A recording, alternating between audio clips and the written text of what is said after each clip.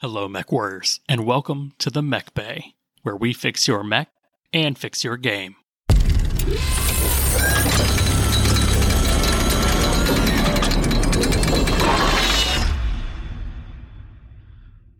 What's going on, Mech Warriors? I'm your host, Josh. I've got my co-host, Lore Master Denim, and Paint Lord Dustin with me today.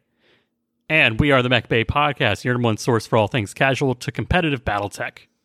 And today, we are reporting on the weather. Because, quote, not every planet is a monobiome like Hoth or Tatooine. Coruscant, whose biome is city. Yeah, it's weird. I'm not fond of monobiome planets. Oh, come on. You know that Battletech only has the planets that it makes maps for. It's a little base. We've got grasslands. We've got, I actually don't know any of the other names. Yeah. Desert. Yeah, we do have desert. Yeah. There's Savannah. canyons. We got some savannas. Canyons? Yeah, we got canyons. In there? Yeah. Alien planet or something like that. Yeah, crystals. Acid pools. We got all kinds of stuff. But let's get into some Battletech news. So the first major thing is the Pledge Manager is finally closed. For real, not for It's pretend. over. For real this time. Or so they say. I mean, they did just charge all of our cards again, so I would really hope it's over now. Charged. Yeah, that's right. The only problem now is nobody knows what we ordered back then. Yes. Sure, I've kind of forgotten about them, but we're we're excited when it arrives. And I'll regret it when everybody gets their cool new plastic, but Yeah, you will. give me another 6 months and I'll have them and I'll be fine. I did not end up springing for the $200 book. I did not. I thought about it for a long time. It'd be cool to have a book that every time you open it, it goes through the Bitch and Betty startup sequence. But Wait, what? Yeah, did you not see the video? Yeah. No. You open up the book and it does reactor online. Yeah. But hold on. Every I feel like time people you- have really strong opinions on which Bitch and Betty is. Because for me, Oh, it is they Mech Warrior 2. specifically said it was Mech Warrior 2. Oh, that's the best Yeah. one. Is it not the best one? Yeah, a lot of people think so. So that's the one that it's from. Yeah, now you regret it. Now he regrets it. For our not Catalyst news, but also major Battletech news, PGI released their teaser trailer for Mech Warrior 5 Clans, where we are all apparently Smoke Jaguars. Yup, but yeah, because I mean, everything had promised the clans. HBS Battletech said that they were going to do a clan thing. Mech Warrior 5, they talked about it too, so nobody believed it would happen. HBS Battletech said they were going to do a clan thing. When they first started, yeah, they were talking about, they were trying to decide whether it was going to be a DLC clan invasion or an HBS Battletech 2 story with the clans, but it just never panned out. But it didn't matter because so many people made really cool fan mods and stuff that they did a more thorough job than HBS was going to end up doing anyway. It's sad. I would have liked to have seen an official one. Maybe it'll come to us one day. Well, the Mech Warrior 5 one did, and it's got the best of all clans. Smoke Jags. Smoke Jags. That's right. So this is the opposite of Mech Warrior 3? Yeah. The Mech Warrior 3 was they were the bad guys in there, right? Mm-hmm, mm-hmm. Yeah. Now you get to play the good guys. That's right. I'm excited. I mean, yeah. It's going to be fun. There's so much Wolf and Jade Falcon stuff out there, and even Ghost Bear. It's nice to be a player as the Smoke Jaguars, go through the Sibco and stuff. It's going to be cool. Yeah, I have really high hopes because the storytelling was such a weak point on Mech Warrior 5 mercs. Which is understandable because you can get your procedural stuff and you can make your little game loop and you can fire it off into the sunset. But I want that story. And if you can't play mercenaries because you're playing Smoke Jags. So I have a hope that we're going to get a good story, maybe some character development, maybe something other than, strange people killed my dad and I have to avenge him. If somebody killed your dad, you're not really a Smoke Jaguar, are you? Yeah, right. What? Oh, God. And they killed your dad. No. Now I heard some speculation that this was they weren't really ready to announce this and that It got leaked. Oh, it or got something? leaked. 100%. did? It got leaked. Yeah, Oh, that's why okay. it's not coming out until like sometime in 2024. It's That's got such okay. a long release window now because it got leaked. Oh, I mean, yeah, we all knew it was coming, so We all hoped it was. What, you're telling me PGI would only use half the models they made for MechWarrior Online in games and save the others for, nothing? Yeah. It's true. Too, because HBS uses those assets. So Now, I don't want to say it's free real estate, but yeah. Hey guys, you can check that one off on your bingo card.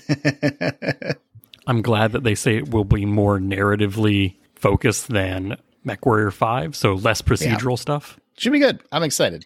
Yep. I'm Start excited. up a new campaign. Play with the game is fun. It was never not fun. So Hey, we're getting the Draconis Combine expansion soon now.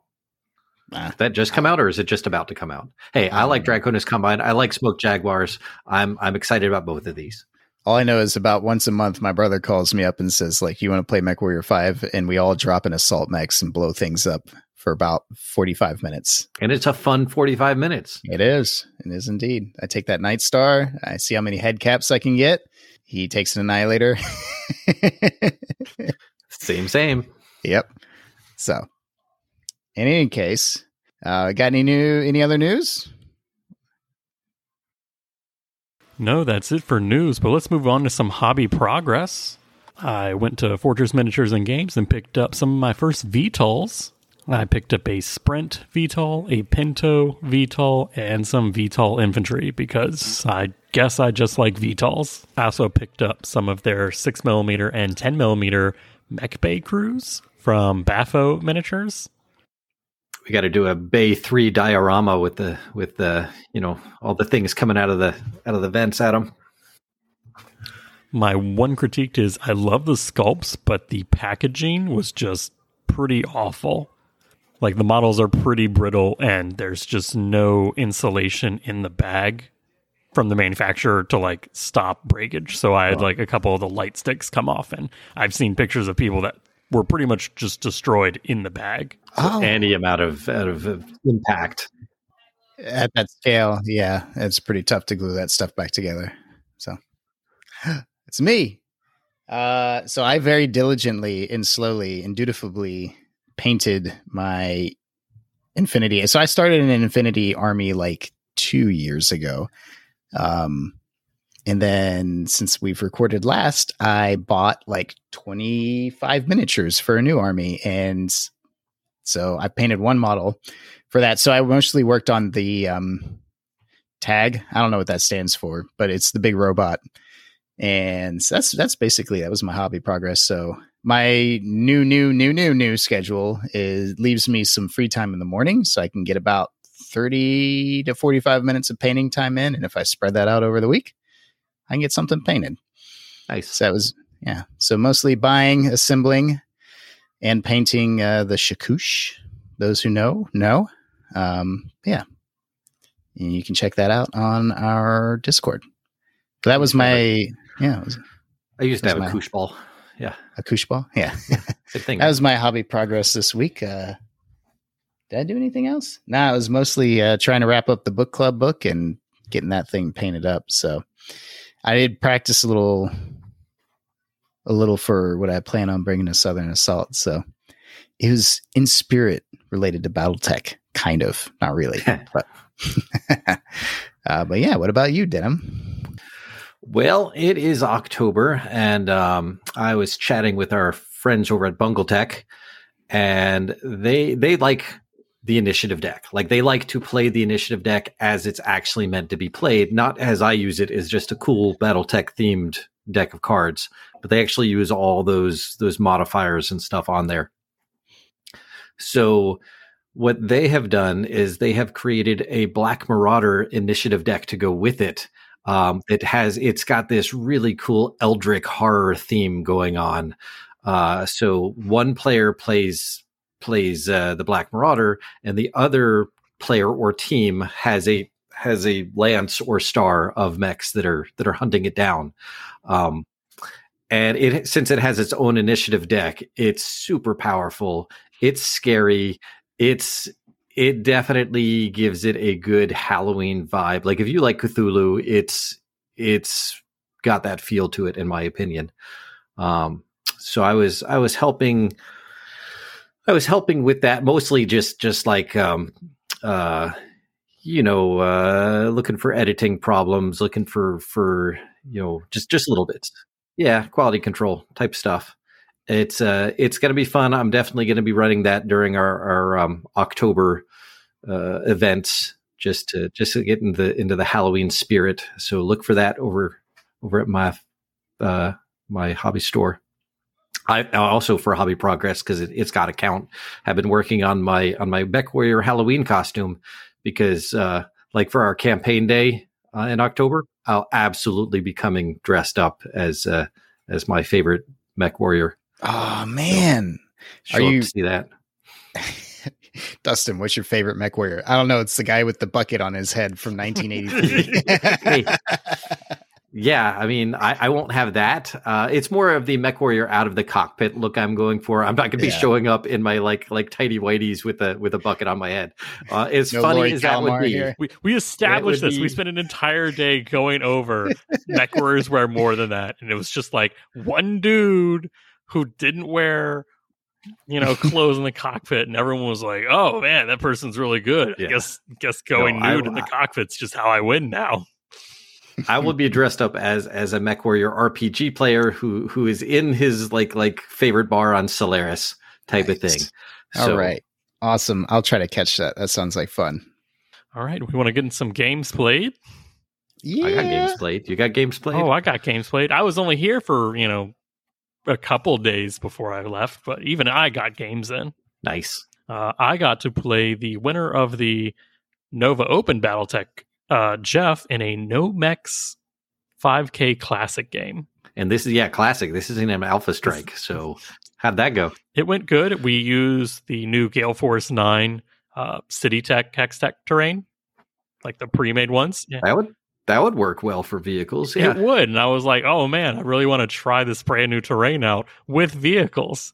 So I took a Ontos, a Pegasus, a Bola stealth tank, and just like an APC and some infantry. Yeah, so he took 2 DCMS hover tanks, a Demolisher, and some like clan. They're the medium ones. That's right. They're not elementals. They're medium elementals, like the weird dark elemental ones. 3s. No, there's no like exoskeleton type things, but slightly more than.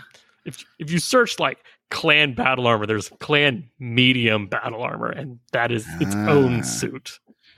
Okay. And then he had some regular like clan infantry thrown in there as well. So it was a good game.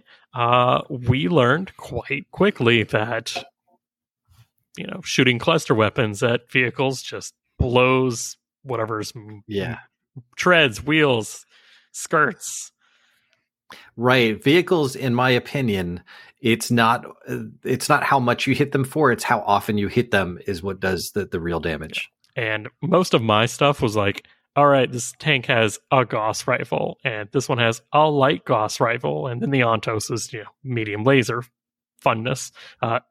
His was like, I've got 2 SRM4s, and like he this wasn't like him tweaking his list. Yeah, no, this was like, oh, I just took this, and I didn't think that this would be that effective. I was like, yeah, so you roll per weapon, or not per weapon, per hit. So per hit. It's a lot of rolling. Vehicles bring in a lot of rolling. Yeah, I really like how Alpha Strike does it, where you're only rolling once, like kind of per unit that smacks your vehicle around. I like that too. Like that. Yeah, that felt like nice okay. That is how I would like. I like this in Alpha Strike. Can I put it in Classic? Like, okay, you've shot me once. It doesn't matter what. You roll on the motive table. Was it? But we did play with like the full skidding and side slipping rules with vehicles, which is all right. He's got 2 fast hovercraft. We did move, and he tried to turn, and lost control, skidded into a building. The building then does the motive roll on the hovercraft, immobilizes it. Hovercraft's okay, but immobile next to the objective with my tank, which is now freshly immobilized on the objective, and they're just plinking away, just like throwing rocks at each other. That was fun. Sounds like you guys got to learn a lot. Yeah, it was definitely like, we're going to keep this low BV, low rolling, and it still took a while, but it looked great on the like actual city terrain. Like, yeah, I'm sure it did. You going to try and make this more regular thing?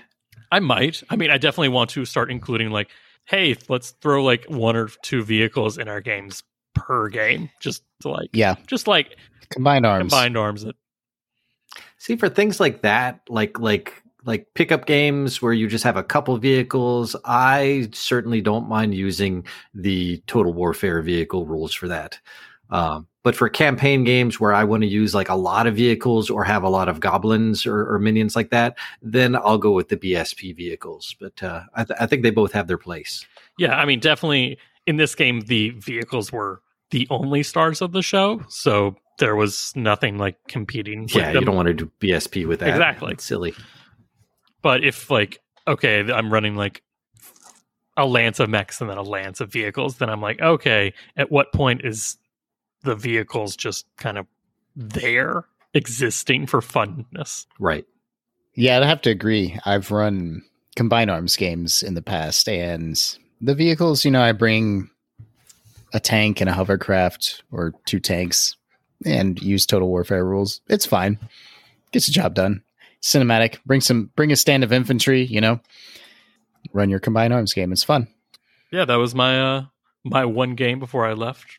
What about you, Dustin? One game of BattleTech that had no mechs in it. Yeah, it's BattleTech, not Battle Mech. Dustin, did you play mechs? Did you use mechs? I did. No, I did not use mechs. So I did get a game. I got a game of Infinity in. I played my Tartary Armory Corps versus I got a Foreign Company. So had a good game. I'm like six or 7 games in on Infinity, and it's great. It's deep, but boy, do you get your ass kicked and as you're learning this game. But yeah, had a great game with a great opponent out here. I won't get into the weeds and the details because this isn't not an Infinity podcast, but as I said on the server, I've got Southern Assault coming up, so I'll get dragged back, whether I like it or not. I feel like you're event only now. No, I ran the tournament and I've been on a little bit of a break, and BattleTech was my first, and it's not going anywhere. Don't worry, folks. You're just taking the mistress out occasionally. Yes, indeed I am. So yeah, I got that game in, had a great time. Denim, what have you played lately? I have not been taking a break from BattleTech. We've been doing a lot of Solaris recently, mostly on the Coliseum map because everybody loves the 3D buildings and making them go up and down with the pillars and knocking people off there, and it's a lot of fun. And you can actually get multiple. I had one of them end on turn 2. Type of thing, not even through a headshot. Just it's vicious when you get in there. We can get in a lot of games, and we've been keeping track. We've got individual pilots, and we've got like well, I mean, we don't have an official league yet. We're building up to it. We are 100% going to do a league, but we're just trying to keep track to see how easy it's going to be for us to keep track of stuff like that. I did get a game in on the factory map, which man, that needs a 3D STL version, like so bad, because the map is not accurate. There are actually errors on the map because like when you look at the different levels that have dotted lines and they're off to the side type of thing, they don't line up properly on all of the little places. So I have a plexiglass cover that I put down, and I just go back and redraw the lines with a dry erase marker. Just so that we don't get confused with what's on the map. But if we had a 3D version, it wouldn't be a problem. That one's got a bridge, like a level 3 bridge, doesn't it? It's a level 4 bridge, yeah. So you've got a level 4 building and then a level 8 building, because you got one that's 2 stories and one that's 3 stories. Are people pushing each other off the tops of those buildings? I tried, but yeah, we both took mechs that didn't jump, so we were just running around. I was in a hammerhead, and my opponent was in a is a mech that he painted up to look like a Gundam. It was he was running a custom. Yeah, it was a Vixen, no, a Vixen. It was a fantastic paint job. I really liked the mech. It had one of those improved heavy large lasers. Did a lot of damage unless you've got a hammerhead that takes half damage from stuff. It was remarkably close and fun, but most of it was just getting confused with with the map. That was Aaron I played with. That was a lot of fun. The figuring out the map though, that was crazy. Yeah. So yeah, we're just going to be doing more Solaris. We're going to start up an actual league. We were waiting till after the tournament to even get that started, and I think enough people are excited about it that we're going to go ahead with that. All right, we want to get in some upcoming events. We do. We got some. We got some coming up. We actually have a bunch of events. It's BattleTech Fall. Yeah. Fall of BattleTech. BattleTech just keeps on going. It's a train that don't stop. All right. The fall of BattleTech, but not in the way that you might think. Mm-hmm. All right, Dustin, you wanted to touch on Southern Assault 3 coming on November 4th in Winston-Salem. I don't know how, but it looks like Rob pushed the number of reservations up to 96. Jeez, man. And he says it's booked. So maybe that'll be the largest BattleTech event in the history of mankind. Yeah. Most BattleTech being played in one day, at one place. Definitely. So that's going to be huge. That's just going to be cool. So we've raved about Southern Assault enough. We're going to be out there. Well, 2/3 of us are going to be out there. 2/3 of us. All right. Yeah. You had some scheduling complications. I did some. Well, it's a story, but yeah, I mean, it's a story. We don't. Yeah. Yeah. But yeah, Southern Assault is coming. Paint your mechs, write your lists, and get ready to have some fun rolling dice. Hey, I am available to help anyone out who wants to practice their list against me, because they know that I will not be constructing my list to defeat theirs. So, anyone needs any practice, come on. Next year. We'll get them next year. Oh, yeah. 100% next year. All right. You heard it. Well, yeah. What else we got coming up? We've got Denim. Y'all let you do that one. Yeah. So this coming Friday, depending on when this comes out, Friday the 29th of September, we were invited by Six Sides of Gaming to help them run through an ACES event, which ACES is that AI, basically AI version of BattleTech that right now it's done for Alpha Strike, but they're also working on a classic version. We will be playing against the AI to see if we can win. When I don't know what our objectives are for this one. They did it with Big Red and Thunderhead last weekend. Yep. Or 2 weekends ago. So this is a thing they do on the regular, but it's our turn next. So, if you guys are bored and you want to, they stream it both on Twitch and on YouTube. So it's just go find Six Sides of Gaming, and we'll be running about 6 p.m. EST. Exactly. All right. So we got that coming up on the 29th. What else is going on in the BattleTech world? We've got QuestCon Crucible in Florida. Also this weekend, so 29th and 30th, we have the BattleTech Fall Brawl in Mechanicsville, Pennsylvania. What a nice place to have that. I know. Is Crucible down in O-Town, Orlando? Yes. All right, now we've got some fan mail. We've got fan mail from Chris. Chris writes, "Hi there. I've been thinking of doing something similar to your tournament, since our go-to guy for BattleTech is way too busy with work to sit down and try to organize something." I feel that.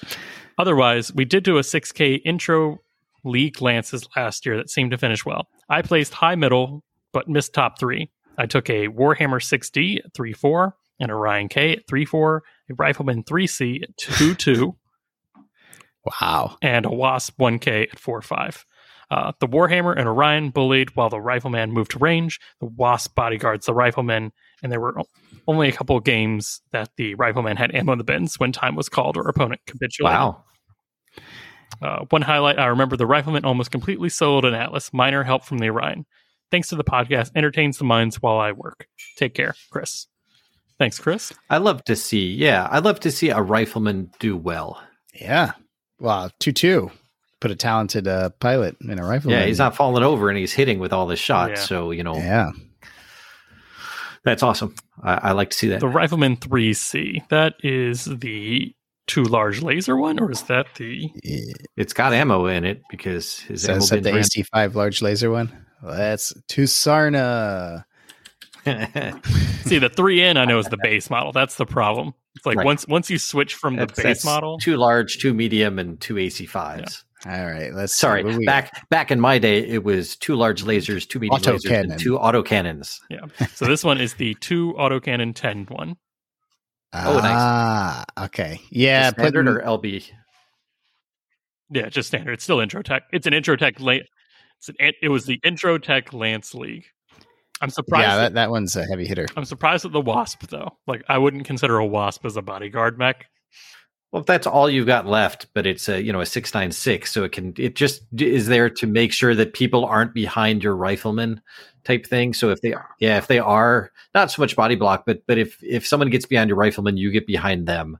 So it's just if you get back there, you're going to be punished because you're shooting at the rifleman, you're not shooting at the wasps. So it's not like they need to get their TMM up, or if they get their wasp into a bad place, but with a low TMM, you'll shoot at the wasp instead of the rifleman. Either way, it's going to take attention away from the rifleman or punish the person. So I understand it, but it's still. But you also it's took a still stinger to wasp against me in our intro tournament, so I'm like, yeah, of course, Denim knows how to play a wasp better. But yeah, good luck with the event. Now I don't know about you guys, but let's just hop right into the main subject today. We are talking about SRMing in the rain or other weather-related jokes. There's only so many. I still like my cloudy with a chance of Mechfall. I think you can't go better than that, though. Yeah, I do like that one. I'm SRMing in the rain. I'm not. This one's either over my head. I'm singing in the rain. Singing in the rain. All right. Singing in the rain. It went right over like an LRM volley. Like an LRM volley through smoke right over my head. But yeah, so we're talking about weather and its effects on BattleTech tabletop games. Because yeah. I want to start this topic off with saying this was something I was so excited about when I had like 1% knowledge. Oh, really? BattleTech tabletop. Like, oh yeah. I'm totally agreeing with Josh on this one. Amazingly, it is definitely like when the rules for this came out, I'm like, this is amazing. I get to do weather effects and have roll random planetary effects, and it could change in the middle of the game. Like it's not just you set it and you roll every turn. And you try it once or twice, and you're just like, no. But it's exciting to think about. I'm just laughing. You're like, oh, when these rules came out, and I'm like, of course you were there. You were there when it happened. I was. That's one of the things. Is like everyone likes to simulate a battle with something that's not just the units each general took to the field. It's like, okay, you're fighting, the will of God in, whatever typhoon or storm or earthquake or volcanoes erupting at the same time. Like he's all right, you say that. Like in the tactical operations, it does mention volcanoes, and it says, hey, if a volcano erupts, everybody's dead. It's pretty much like a nuke. Just everybody on the whole battlefield is dead. However, if you want to play with like mini eruptionites, then here are some rules. But just know it's not a volcano, because if it's a volcano, you're just all dead. Battle mechs can't take a volcano to the face? not a volcano to the face. So there's really two places that all these rules that are either called, weather conditions or planetary effects are. Battle Mech Manual has them, and it even has a handy dandy sheet at the back of the book for like keeping track of these. And these are more of like, I want to say simplified versions of the rules. They say simplified. I say, it's the stuff that after using them for a couple decades, this is the important parts. Everything else is just going to make your game needlessly long for so little return. So this is the meat of it. Everything in the Battle Mech manual. Yeah. And the other place is, of course, Tactical Operations, where you can find rules for everything, whether you want it or not. But I like that page in the back of the Battle Mech manual. I know I've mentioned it before. I love that little printable sheet that has all of that stuff on it. Oh, you want to hear some fun trivia before we get like deep into this subject? Because this subject is going to show you how complex BattleTech can actually get for no reason whatsoever. Of course. Do it. So I was again listening to the Bungle Tech podcast, and they had Keith Hahn on, and he wrote the Total Warfare, the Battle Mech manual. I think he wrote the Battle Mech manual. And he mentioned something that I absolutely knew at the time, but totally forgot about it up until that interview. When BattleTech came out, it became very, very popular because it was like the easy battlefield simulator game. It was the least complicated. It was like easy mode. It was the one that like your little brother would get into because it was, it was so easy to do that the rules were not complex at all. And let me remind you, the rules have not changed. But now when you talk about BattleTech, it's the crunchy one. Like it is the really complicated one that you can really sink your teeth into. It hasn't changed. People have. I remember listening to that part, and there was beer and pretzels. It was a beer and pretzels game back in the day, folks. So back in my day, we played Advanced Squad Leader, and we liked it. Yeah. I just like reading through this. I just remember that going, yeah, this like the weather rules were introduced because BattleTech was too simplified. So they wanted like some of this extra layer of complexity. What were we thinking? Why? Because it didn't take long enough, I guess. Everybody had more time back then. I guess that's what I'll say. We did. The days were longer. More hours in a day back then. So many more.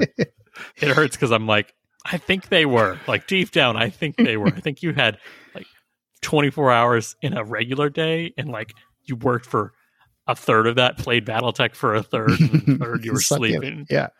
It's like, yeah. Well, our BattleTech games would literally last a weekend. That was a normal thing. I mean, yep. You'd play Friday evening, Saturday, Sunday afternoon, and then you'd stop by dinner time on Sunday. That was a normal game. I mean, it sounds like fun. Anyways, that was a huge tangent, guys. Yeah. Let's dig into it. Back to the forecast. So, how often do we play with weather rules? Like, let's just be honest with ourselves now. I'm going with Dustin, who's laughing over. I am laughing because I'm pretty sure I listened to you talk about playing with light gravity rules and decided I'd never try environmental conditions. But to answer Josh's question before we fly off into another tangent, I maybe tried it once. It's been so long I don't even remember, but I'm always saying it. I'm the Battle Mech manual standard player, and but these are in the Battle Mech. You've got no excuse now. They're not optional rules. They're really not. Maybe I'll try them once, but no, I don't. You'll like it. Maybe I will. I guess don't knock it till you try it. How often do you guys use them? Oh man, I mean, the standard answer I always have. A lot of these rules are fantastic for flavoring in a campaign or a narrative or a role-playing game. But if I'm playing a pickup game, nobody wants to go through that. And if you do, you have to have those sections printed out and brought with you. Yeah. So, and highlighted, like there can't be any flipping through the book trying to look things up for this. I have played with these, and it was a random roll, and after working through it, I was like, I never want to play with these again. Was that random roll bug storm or something fun? No, it was just fog. But the problem is like, because this was a random roll, we chose a map that was like absolutely terrible for the weather effect, the map interaction, and the units I had selected. So it was like it was a triple whammy, and it was like, okay, I could handle two of these things. I could not handle, objective / win condition, map selected, and weather. And I was like, I was there for this. And I was 2 tables over, and I remember looking over at Josh, and Josh had that "I'm not having fun" look on his face. I'm pretty sure I said those I words. remember that. This is when I do the "tell me I'm wrong" denim. I wasn't playing the game, so I don't know how I don't know what I would have done differently. So, side question: what about MMO? Mega Mech only? Oh yeah, 100%. Yeah. Weather effects, like anything with a computer doing all the math. Yeah, I'm in 100%. So you'll do a Mega Mech pickup game with weather effects. Mega Mech, MWO, Mercenaries, I'll change that weather in there all the time. It's perfect for the simulators. I rarely play narrative and campaign style games. I would definitely contemplate running weather stuff, especially for narrative elements, helping the team get away from the big bad. Exactly. That's how I've used it before, where if the team is going to be infiltrating or attacking an enemy, and they know that the enemy uses a lot of missiles, then they might be like, well, we're going to check the weather satellites and a storm is coming up. We're going to delay our action until this storm happens. And then everybody with missile weapons gets like pluses to hit with the missile weapons. Or if they've got a lot of laser weapons, they'll wait till like a snowstorm or it's like super foggy or whatever it is that gets rid of laser, like makes laser weapons less effective. Cause it's always a +1 to hit, but yeah. So there's a way to do that, and that's fine when you're tilting the odds in your favor when you're playing a campaign or an RPG. But if you're just doing it a randomly thing and say, oh, by the way, all your lasers are +2, or all your missiles are +2 or 3 to hit. So that just takes the fun out of it. It's not fun. Well, especially if your gunnery is a 4 or a 3 anyway, like it just means that you're never going to hit. So now the game is going to go on forever, or it's just going to become a melee slugfest. And I'm going to have little tangents all the time because we're doing the Battle Mech Manual stuff, and I know a lot of the rules from the tactical operations, and I'll be able to tell you why it's actually better in the BMM. Right. Next, we're going to go into the most common planetary effects, because technically, like we all described in tactical operations, you can have literally everything, and it's like those are great, but those should not come to your average game ever. Yeah, we're not going to talk about bug storms here because that was not in the BMM. That is tactical operations. I recommend you read through it, but it's a mess. There's one planet for the entire Innersphere that has bug storms, and they had to give it an entire rule section with charts and like rolls. And it was Earth because there's like giant mutated locusts. That's what these are. There's a short story in one of is it Game of Armor Combat or the Clan expansion? I can't remember which one it is, but there's a locust storm. They're not locusts. They're like weird bat things. Yep. And there's my favorite Battletech character, which is a attractive but hard woman in that story too. There's lots of those. Yeah. But anyways, let's dig into it. So let's go into our first different type of weather conditions, and this is extreme temperatures. Now, I want to say the average Battletech player has been exposed to these and their effects by playing like MechWarrior Online. Like all the ice maps are an example of extreme cold, and all of the lava and like desert maps normally have like extreme heat effects.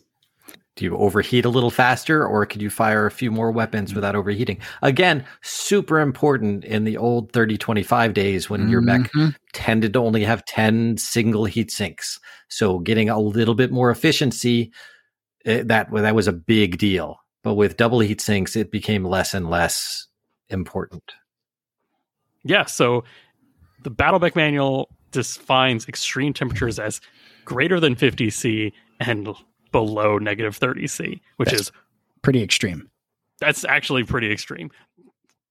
And that's where it starts. It's the least amount of change at those extremes. I was shocked at how like little effect, 51 C does to a mech. Walking through magma is only 5 extra heat, and that's the liquid stuff. But yeah, so for every 10 degrees C, above 50 or below -30, you just get 1 extra heat or added to you or 1 extra heat subtracted from you. Mhm. It's like that's not a lot. But I mean, 50C, it's also like just a hot Terran weather day or hot day on Terra. So 100C, you're just boiling water. I guess a mech could handle that. Easy peasy. +2 heat. Yeah. Like you were saying, Denim, for double C, heat sink's not a problem. But for singles, much more fun. Yeah, it's definitely a big deal at that point. So what are our thoughts on, using extreme temperatures? Like mine are, it's really easy. And you just always say like, hey, we're playing on, Mercury this time with an atmosphere, failed colonization project. So it's just +5 heat every turn. Like that's not bad. It's a little boring, but it's not bad. It's straightforward. Of all the ones I'd want to try first, I'd go with this. Pretty easy to remember. It's like right. It's one of those where extreme hot, nobody wants to do. Extreme cold, everybody I'd wants love to do do. extreme hot. Then you could, reward your. I will play with I will play with you on extreme hot, and then you'll be like, "Yeah, this is kind of boring. I can't fire my weapons." That's one of those things where the game actually just takes longer. Like it doesn't. No, it encourages brawling. Well, I mean, it encourages brawling, but if then I don't run because I don't want the running heat, so I can shoot the weapon. That kind of stuff. Embrace the conga line. I mean, but yes, everyone in my everyman brain says, "Yeah, I want to play on the frozen planet of misery and shoot my all laser boats." Yeah. Oh, cool! I get to shoot another medium laser for free. That's okay. Easy. It is. It's easy because there's no rolls or anything. It's just a setting you put at the beginning, and then you just remember to do it every turn. There's no thinking about it. All right. It's a nice introduction to planetary weather effects. Man. Agreed. But then we go to the next one, which is fog. And this is one that I've played, and it was pretty miserable. Like, I've driven through fog and had not had as big of a problem as battle mech level fog. I don't know. I turned my brights on in the fog once, and that was it. I'm like, yep, can't see anything. Need alternate forms of vision enhancement here. But that's what mechs have. You've got enhanced imaging, right? No, that's well, you got mag scans, you've got seismic sensors, IR, all kinds of stuff. That stuff shouldn't care about fog at all. It really shouldn't. So why is it that it's such a detriment to all mech actions? Because pilots are trained to use their Mark 1 eyeballs instead of their sensors. That's the only thing I can think of. That's it. I think this one you shake your fist at the BattleTech gods and ask why. Why did you make fog so punishing? Yeah. So let's go into the details of fog, because it does some weird stuff as well, not just vision. So fog comes in 2 different flavors. It comes in light fog and heavy fog. Now, I want to say light fog is probably like normal Terran fog, which is just gives a penalty of +1 movement point for every hex that you enter. Right. So no vision, no actual targeting modifiers at all. It's just movement, because you can't see where you're going, but you could target things just fine. It's hard to see where my mech toesies are going. Right. So you could see the terrain, but you can't see individual things like that car in front of you, and you trip over. Does the blood asp have a quirk where it gets to ignore light fog because of those big feet? Right. So a 4/6 mech becomes essentially a 2/3 in fog. Entering a light woods counts as a heavy woods for movement. Yeah. So light woods would cost 3, heavy woods would cost 4. It doesn't double it. It just adds 1 onto whatever. So everybody's mechs become very slow. Heavy fog has a +2 MP to entering, but it also has a +1 to any essentially direct energy or pulse laser weapon. Disperses the laser beams. Yeah, it just disperses your laser beam, so it diffracts it, so it doesn't focus as well and do as much damage. So the problem is that movement MP penalty for all the fog has a whole section where you can take the MP penalty, or you can use what it calls reckless movement. Now, I know what reckless movement says in the Battle Mech manual, and I'm going to give you the podium for this one, Denim, because you've done way more research for Reckless Movement. Right. If you've got an older version of the Battle Mech manual, you're going to want to pull out the errata because they did change how it works. Reckless Movement was worded a little bit weirdly, and it was very complicated, and it was needlessly like so much rolling. But that it's not how it was. So things like fog, and we'll get into the other ones too, like ice and mud. But anything that slows you down, if it has a movement penalty, like the minus or the +1 for the fog or +2 for heavy fog, if you take those movement penalties, that's you being ultra careful, so you don't have to make any PSRs going through it. But you can choose to ignore that and just push on through. And then when you do that, that's called using reckless movement. And every time you enter one of those hexes, then you have to make a PSR or fall down. And unless you're on pavement, you can then spend the 2 movement points to stand back up and keep moving. But if you're on pavement, you skid, even if you only moved 1 hex, and you fall down and you're done moving. So skidding ends your movement, just like normal. So yeah, reckless movement is just a way to ignore the movement penalty, but have the chance of falling down because you slid or got stuck or tripped over something. That's rough. It's better than it was interpreted as. So yeah, get your errata out for the BMM. The next printing will have all that corrected anyway. So this is my sound bit too long. Don't listen. The Battle Mech manual is wrong. You don't take a PSR for every time you do anything extra. You just do it once. Or is it per hex? It's per hex. Per hex, like water. Yeah, that's what exactly. It's like water. Correct. Yeah, so even if it's light fog or heavy fog, if you're ignoring the movement penalties, then it's a +1 PSR for every hex you enter. But you can go slowly and not roll at all. So that's your choice. So that was a lot for reckless movement.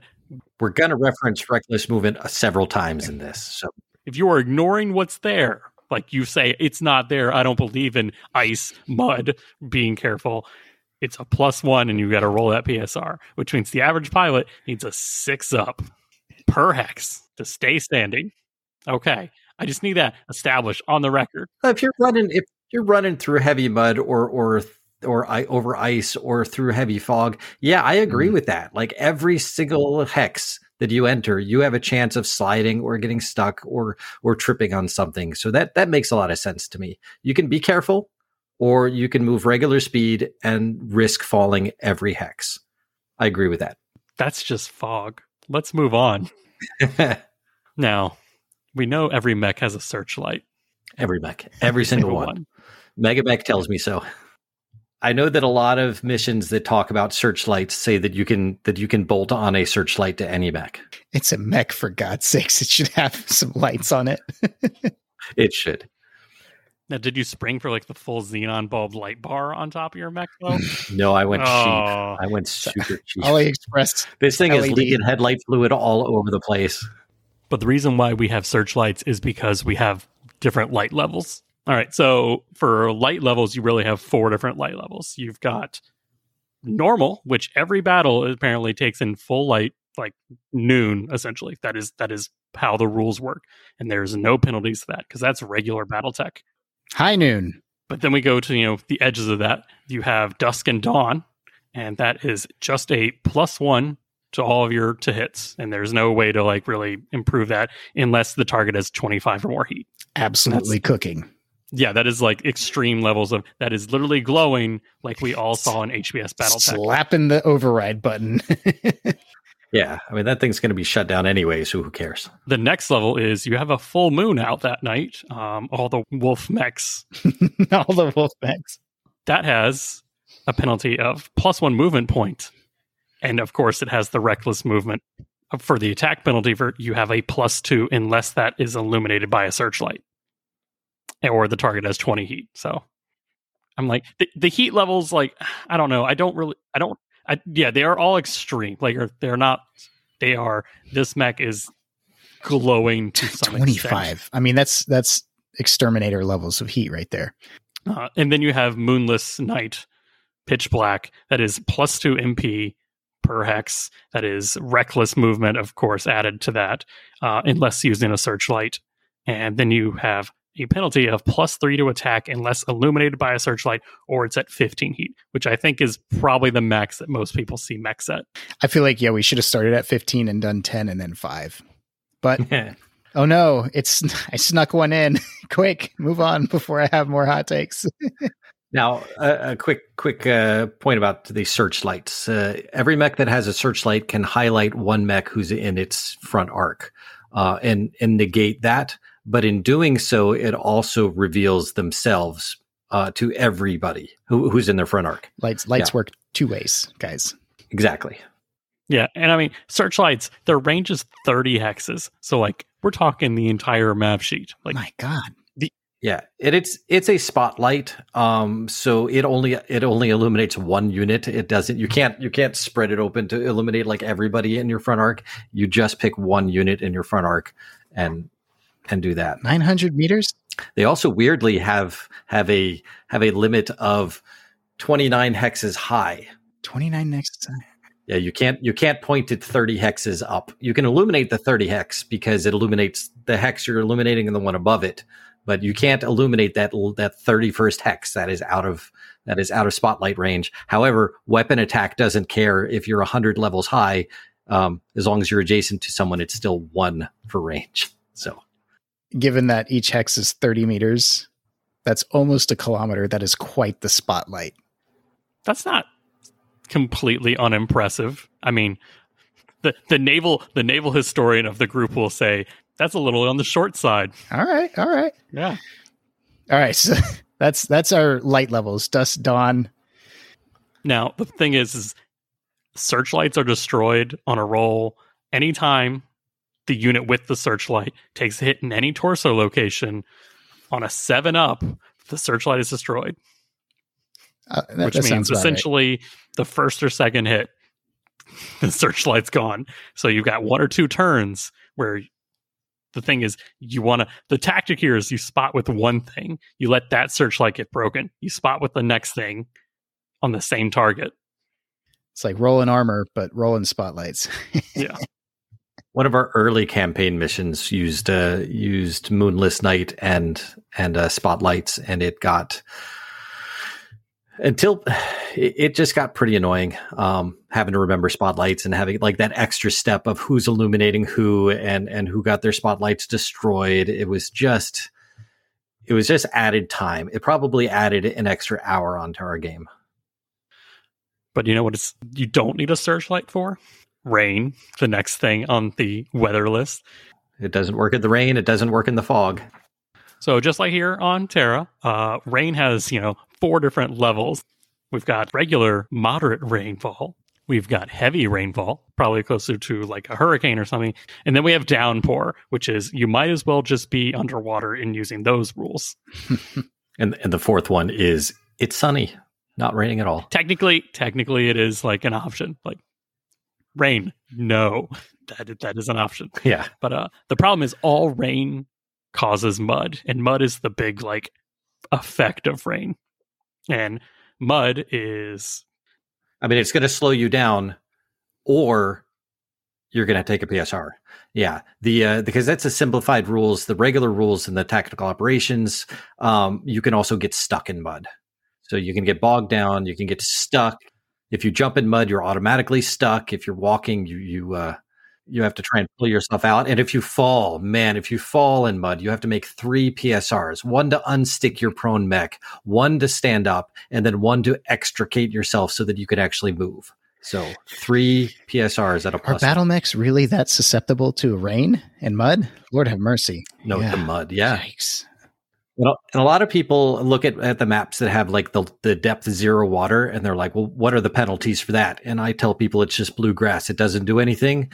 In the rain, those are the first ones that are going to turn to mud, are those depth 0 waters.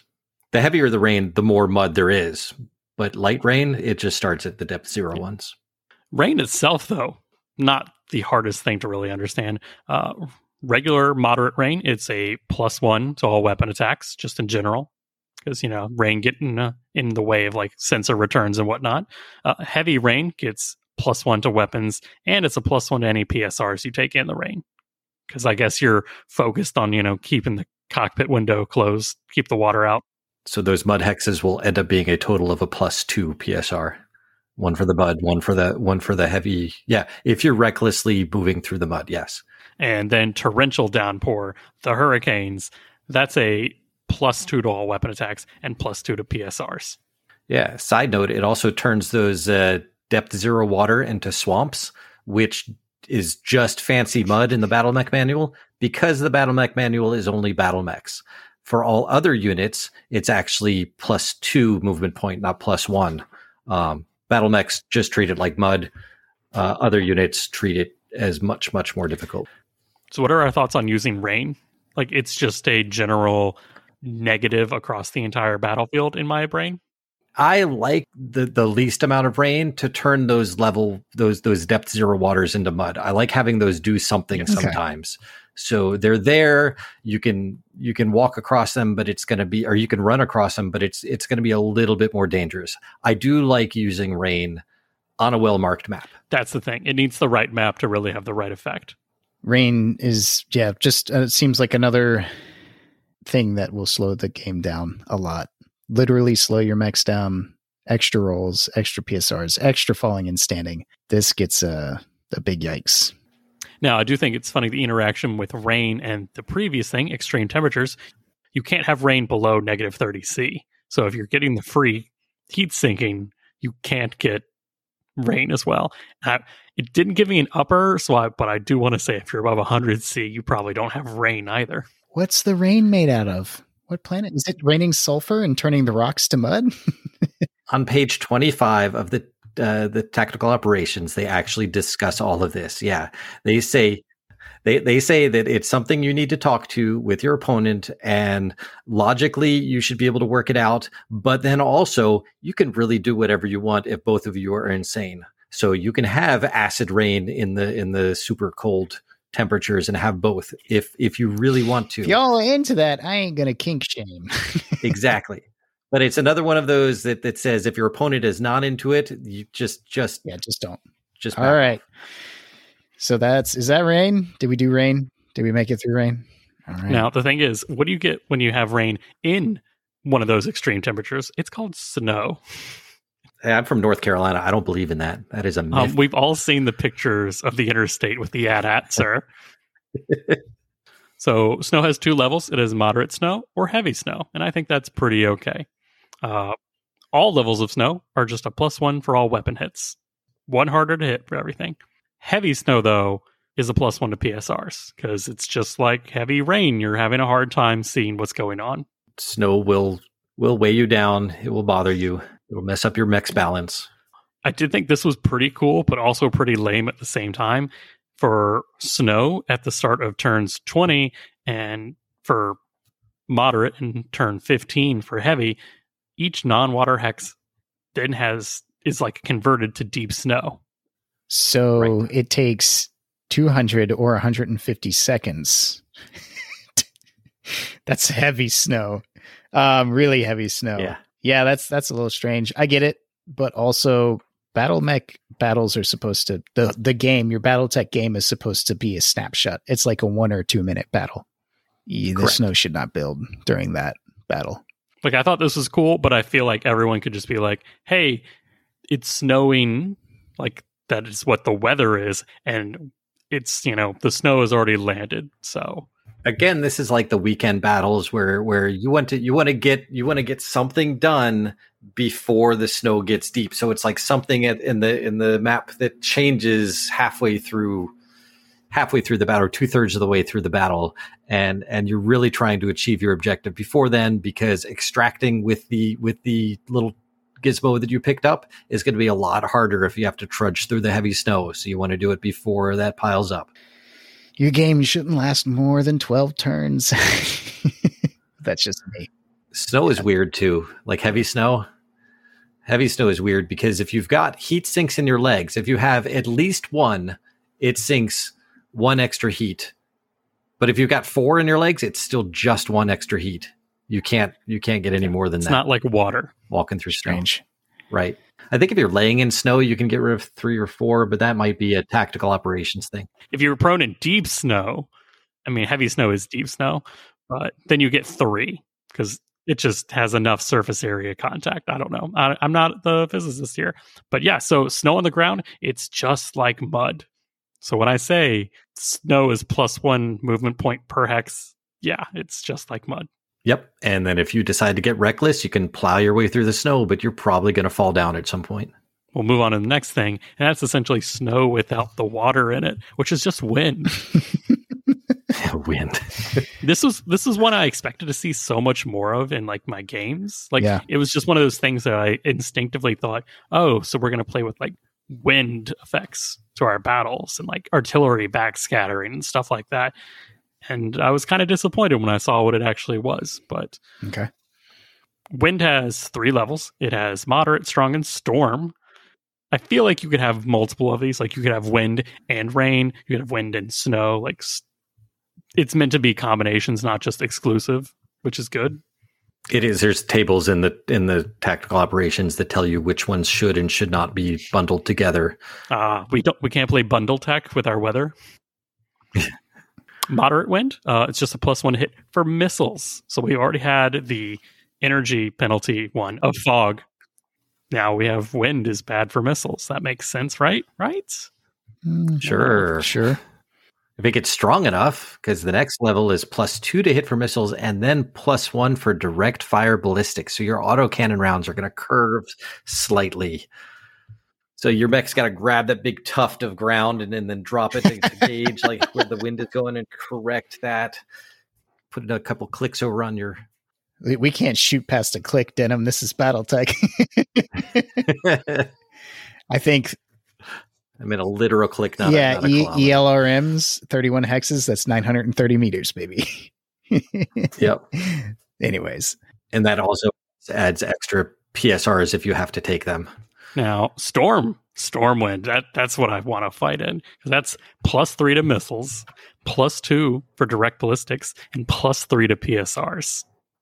That is, you hit anything. Like, if you're able to hit anything with hopefully lasers or fist, because those are the only 2 things you're going to be hitting in a storm level wind. They're just all pretty much automatically falling down. This is Victor Steiner Davian fighting in Trell on level stuff right here. Yeah, there are 3 levels of wind in the Battle Mech manual. There are more. Oh, tornado! You can have a tornado. Oh yeah, you can get up to tornadoes, and it's fun because if you ever play that in Mega Mech, like today we're fighting in Oklahoma. All infantry and vehicles like non-mech vehicles are just destroyed. They're just gone. That sure. 3, 4, 5. Yeah, so there's 5 wind conditions, and they're just like, please don't play in that level. Like, it's not there to have fun. You can do it if you really want to, but don't tell us your complications. We don't want to hear it. Now, I'm going to tack this on just because it is like the main reason you would play with wind, besides, to penalize your LRM taking friend. And that is its effect on earth, wind, and fire. Just fire and smoke. Sorry. But if you're using fire or smoke, you should probably use wind just like to have some effect. Right? At least that's in my opinion. What about you, Denim? First of all, okay, so the fire rules in the Battle Mech manual take up a full page. I mean, it's on 2 pages, but it's half of one page and half of the other. So it's one full page is just fire and smoke. In the tactical operations, it is 6 full pages. A much smaller type font too. It's a lot of stuff. The big difference is that in the Battle Mech manual, fire spreads on a 12. In the tactical operations, it spreads on a 9. So it happens a lot more, and it happens a lot more often because it can spread in 3 directions instead of just one, like it does in the Battle Mech manual. If you're going to use fire and smoke on the tabletop, please use the Battle Mech manual. Really? Stuff. I was going to say use the tactical operation stuff.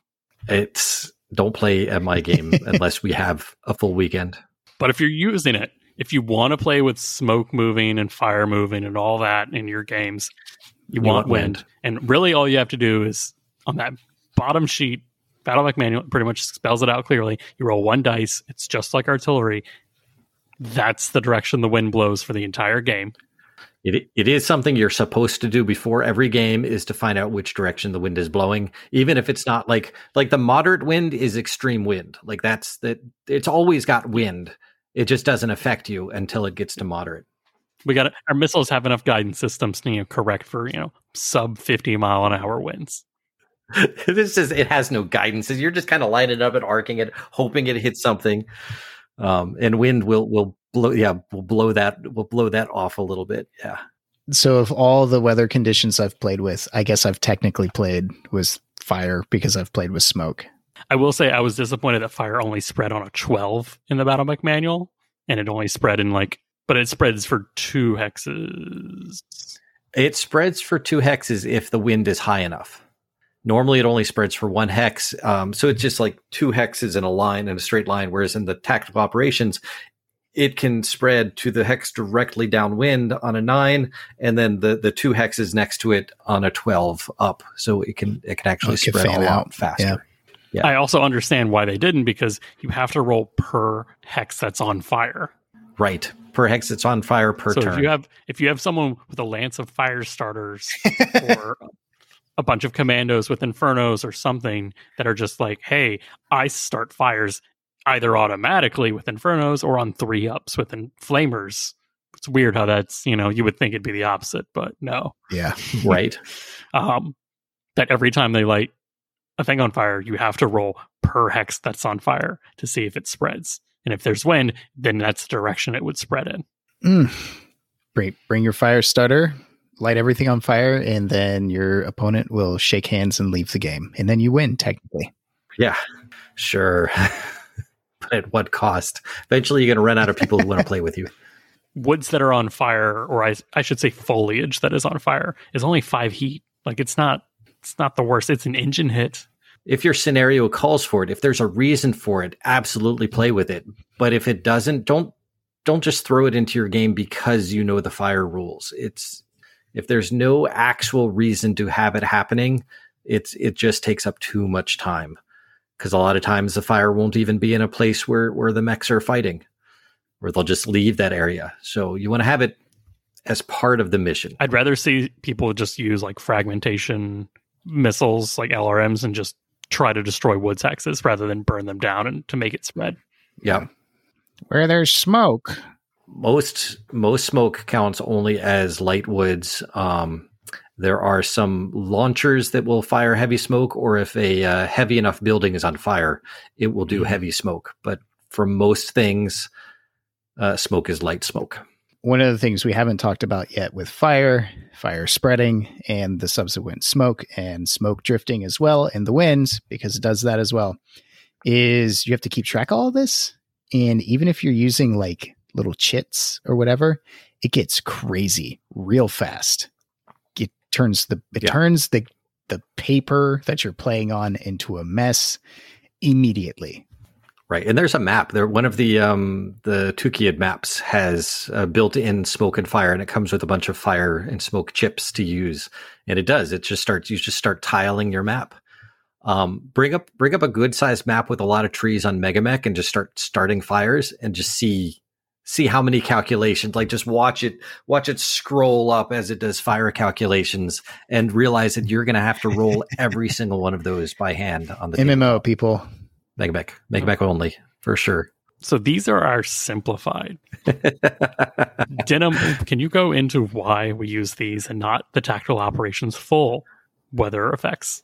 Well, I already told you, first of all, that smoke takes up 6 times as many pages in the tactical operations. We go up to F5 tornadoes in there. And then you've got the fun things like bug storms, which you think, yeah, that sounds kind of weird. You get some bugs on your mech's windscreen, and you're like got the windshield wipers just smearing the bug guts all over the place. But it gets into bug storm type table. So you actually have to roll to see what kind of bug storm you have. You can have localized ones that are just hanging around in a hex and they're just causing problems in there. Or you can have transient ones, which are bigger ones. So they do like the hex and all hex is touching it, and then they move around. Or you can have a mass migration where it's a giant It's like a long tom sized circle of bugs that go around, but then you have to roll again on the table. And if you roll that again, then the entire map is bugs. The whole map is covered in bugs. Yep. Now, some of these bugs are just, you have to roll again to see what kind of bugs they are, because they use bugs generically. But some of them are like lethal. They're voracious. If they're attacking open topped vehicles or infantry or lightly armored infantry, they start doing damage and eating the people who are going out there. They can cause a lot of problems for combined arms. So forces. you can go Starship Troopers if you want here in TAC Ops. It's a bug planet. These are just the flying ones. It's a bug planet. Yeah. Sir, those are called hoppers. The TAC Ops rules are they go crazy. good, but they are extremely in-depth, and I'd say overly in-depth for like a non-level where that person has looked up the rules for that specific weather type that adds to the scenario they're wanting to use. Tactical operations is fantastic for people who are playing with a group of friends who all know the rules hands down. If they like, not the tactical operations rules, but like the Battle Mech Manual or Total Warfare, like the people who have read through those books multiple times and they don't have to look anything up and they want more variety in their games. Absolutely. Tactical operations is the place to go. And it's a lot of fun, but it's not something to introduce a new player to at all. That's just a good way to scare people off, because it's not the 80s anymore. This isn't graduated from beer and pretzels. Now it's crunchy 80s mech simulator that nobody wants. That's right. Quite a lot of play. Hey, maybe crunchy is back in. I know it is for me. I've heard people say I don't want to do math in my war game, and I'm like, I do want to do math in my war game. But anyways, what I wanted to like kind of finish this weather thing in, this weather conditions like breakdown is, how would we want this implemented if it were to be implemented into like regular play? Like, I know a lot of other games have like you roll for like time of day on a 10, 11, 12. It's something other than what it is normally. Or, all right, on a 6, 7, 8, you're playing on a green grassy planet, like everyone's, favorite continental Terran world. And anything above that, it's like, 1 is a rain planet and 5 is a, hot planet, like something like that. Is that how we would want to see these done? Well, that's exactly how it's done in the tactical operations. I mean, there's charts to roll it on. So yeah, like that's the easiest way to do it. If you want to make it part of your regular play with the Battle Mech Manual, since it's all simplified, they want you to cherry pick it and know exactly what you're getting into. Therefore, they don't do it that way. But yeah, if I wanted to make it regular, I would make up a table. Even if I didn't have the tactical operations book, I mean, you just go through the Battle Mech Manual and make up a table. You count how many there are. You start rolling on a list, and you can weight them differently depending on how often you want those to come up. But yeah, if you do, absolutely print out that sheet in the back of the Battle Mech Manual and mark off what's going on, so you have something to reference and everybody remembers. It's there for a reason. I will say I'm a little disappointed that all these are just significant penalties. Like, right. Yeah, that's a really good point. They don't, I don't want to say they don't bring anything to a game, but they detract more from a game. Yeah, they're always punishing. Like it definitely helps you for your theater of the mind, but what it really does is it makes all of your pilots a little bit worse at piloting or a bit worse at gunnery. And with that curve, when your 8s and 9s are suddenly 10s or 11s on average, you're just going to draw that game out significantly. And even then, if you're going into a slugfest, that means you're going to be using reckless movement to try and catch up to somebody, which means you're going to be making PSRs for every weird hex you're going through, and you're going to fall down and not make it to them. More mechs are going to die through falling pilot injuries than actually getting shot or punched. Where I see them most of all, though, is in published scenarios where you've got like the misery, all the fights on the misery planet in one of those the little scenario booklets, and it will tell you this mission has these planetary conditions as optional things, and if you use them, you get more rewards at the end. So you actually get you get a reason to use them, is because it makes it harder, and you're going to get more SP or WP at the end of the mission. That's a good way to do it, is actually have a reason, which isn't going to happen in just pickup games. But again, when it comes back to campaign and games like that, narrative type of games, it's a big bonus. Yeah. We need BSPs for weather. Same idea. Just turn it into a separate deck, simplify it down to something flavorful. But so kind of like what is the initiative deck right now. Yeah. Oh, the initiative deck has a lot of these things that only last until the initiative card is gone.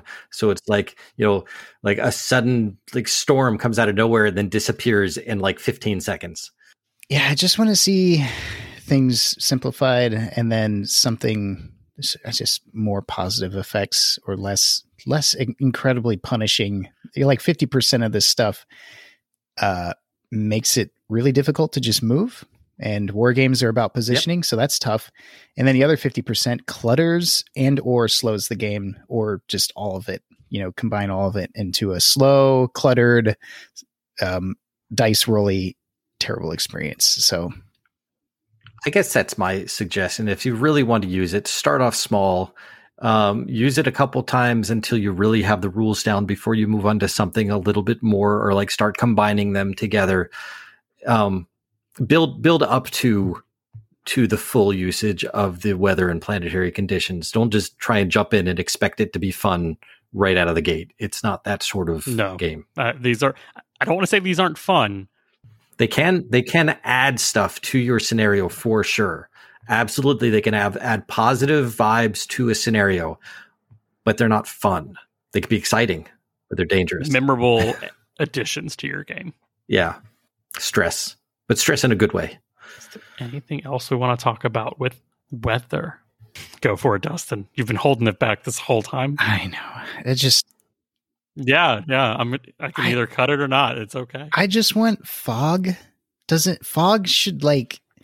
It's a velocity thing. I know mechs have inertia, but like you should only have to PSR if you move more than, 6 or 7 hexes. Then you incur the PSR. So light fog, 6 or more hexes, PSR. Heavy fog, 4 or more, 7 or more, whatever. It shouldn't be +1 movement for every hex unless you're doing reckless. But if you're going to do velocity, Dustin, then you're going to have to go redo all the skidding rules on pavement, because like I said, a locust that walks 8 and an atlas that runs 5. Take skidding rules out of the Battle Mech manual. I used to ask if there was pavement on the map, I'd be like, are we playing with skidding rules this game? And I don't even ask anymore. I think in the next real version, they're going to make it into an optional rule. I think.